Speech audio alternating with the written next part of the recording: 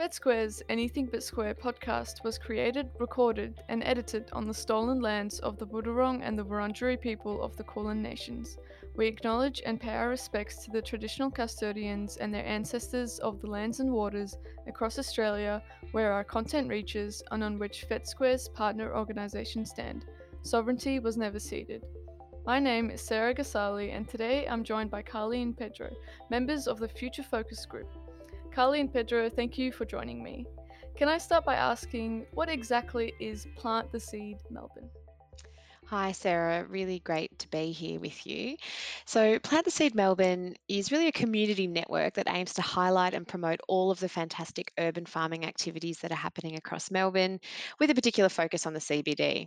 Through the Plant the Seed Melbourne website, we aim to get people involved with urban farming by making it easier to access the multitude of existing organisations and businesses that are supporting urban farming, but also educating people on how they can actually start their own urban farm wherever they live. So, whether that's a small courtyard, a rooftop, a laneway, or even a balcony, we really want to make it as easy as possible for people to make the most of any space that they live in. We also really want to showcase the restaurants and cafes across Melbourne that are growing their own food and to encourage other businesses to consider how they can establish their own urban farms too.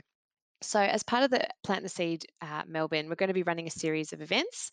The first one is at Federation Square, and this event is literally called Urban Farming 101 to start at the basics and talk about how anyone can get into growing their own food and have fun doing it. Awesome, thank you. I wanted to ask what exactly is urban farming and why should we be interested in doing it ourselves? What sort of benefits are there to doing it?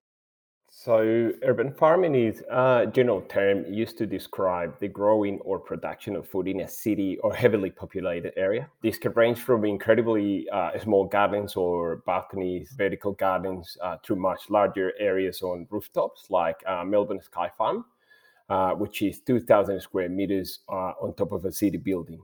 Urban farming includes other popular terms such as microfarming or urban agriculture. Plant the Seed Melbourne aims to support interest in all urban farming activities, big or small, across Melbourne. There are loads of reasons why people should be interested in creating their own urban farms. First of all, setting up an urban farm in your backyard or even your balcony, you get to grow healthy, fresh vegetables and herbs very cheaply, which is not only satisfying, but can also reduce your grocery bill. It helps you learn a new skill that will stay with you through your lifetime. We've seen a huge increase in people getting into gardening and urban farming during the lockdowns of 2020 and 2021, and the direct positive impact that this can have on mental health during these very uncertain times. Also, urban farming is a great community connector. It helps spark joy and creates a communal activity that all Melburnians can take part in, regardless of where you live, how old you are, or how much money you have. It's been shown to build community bonds and help break down barriers between different cultural groups, particularly in inner city areas with less green space. I think urban farming helps to green and make urban spaces more beautiful and inviting. It contributes to cleaner air, also can attract bees and other insects, which are also so important to the environment. So there really isn't reason why people shouldn't get involved in their own way. Yeah, I also agree as well. How did Plant the Seed Melbourne come about, and how did you both become interested in urban farming and joining this organization? Thanks, Sarah. So, Pedro and I met through the Future Focus Group program, which is run through the Committee for Melbourne.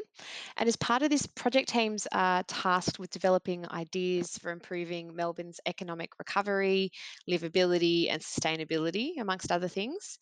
So, one of our team members was really passionate about urban farming and introduced us to the concepts and benefits. And we decided that based on all of the positive aspects to it, there was really an opportunity to promote and encourage urban farming across Melbourne. We're also really keen to bring people back into the CBD. As we know, foot traffic is really still way down, and many businesses are struggling to remain open, especially at the moment with this additional lockdown. So, we saw this as a potential selling point for a number of businesses and potentially a reason for people to come in and visit the CBD. Pedro has always been a keen gardener, but I was pretty new to the whole concept and certainly had absolutely no idea how much was out there already. It was only when we started researching urban farming that it became clear to us that there really is a multitude of organisations in this space, but there's no really easy way to access the information about these opportunities or know how to get involved. So that is really where the idea for Plant the Seed Melbourne came about. Hmm. And what can visitors expect on the launch day of Plant the Seed Melbourne? What sort of event do you envision, and who are the speakers going to be? The event is called Urban Farming 101. It will be a panel discussion with three of Melbourne's urban farming experts talking about how people can get started and also hearing about some of the interesting urban farms that have been established in Melbourne. One of our panelists will be Joost Bakker from Future Food System, which is the fully sustainable house, urban farm, and restaurant based at Fair Square along the Yarra. Joost is an incredible advocate for sustainability and urban farming, and what he's managed to build with Future Food System really demonstrate innovation in this field. As part of the event, people will be able to sign up for a tour of Future Food System with Joost, although spaces will be very limited. We're also really excited to have Brendan Condon from Melbourne Sky Farm speaking on the panel, which we're hoping will align with the launch of the Sky Farm. This is obviously pending any further lockdowns. Melbourne Sky Farm is a fully sustainable urban farm, cafe, and education centre on top of the car park near the Melbourne Convention Centre, and it is the largest of its kind in Melbourne. So we really believe this panelist will get people excited about this topic and provide some insights on how to get started. We're hoping everyone who attends will walk away with a bit more education about how to get involved, as well as hear about some of the exciting attractions that Melbourne currently has on offer and what other opportunities are out there in terms of urban farming. Great, thank you for sharing that with us. This event will be a part of a series about sustainability here at Fed Square. How does the theme of sustainability tie into the goals set out by Plant the Seed Melbourne?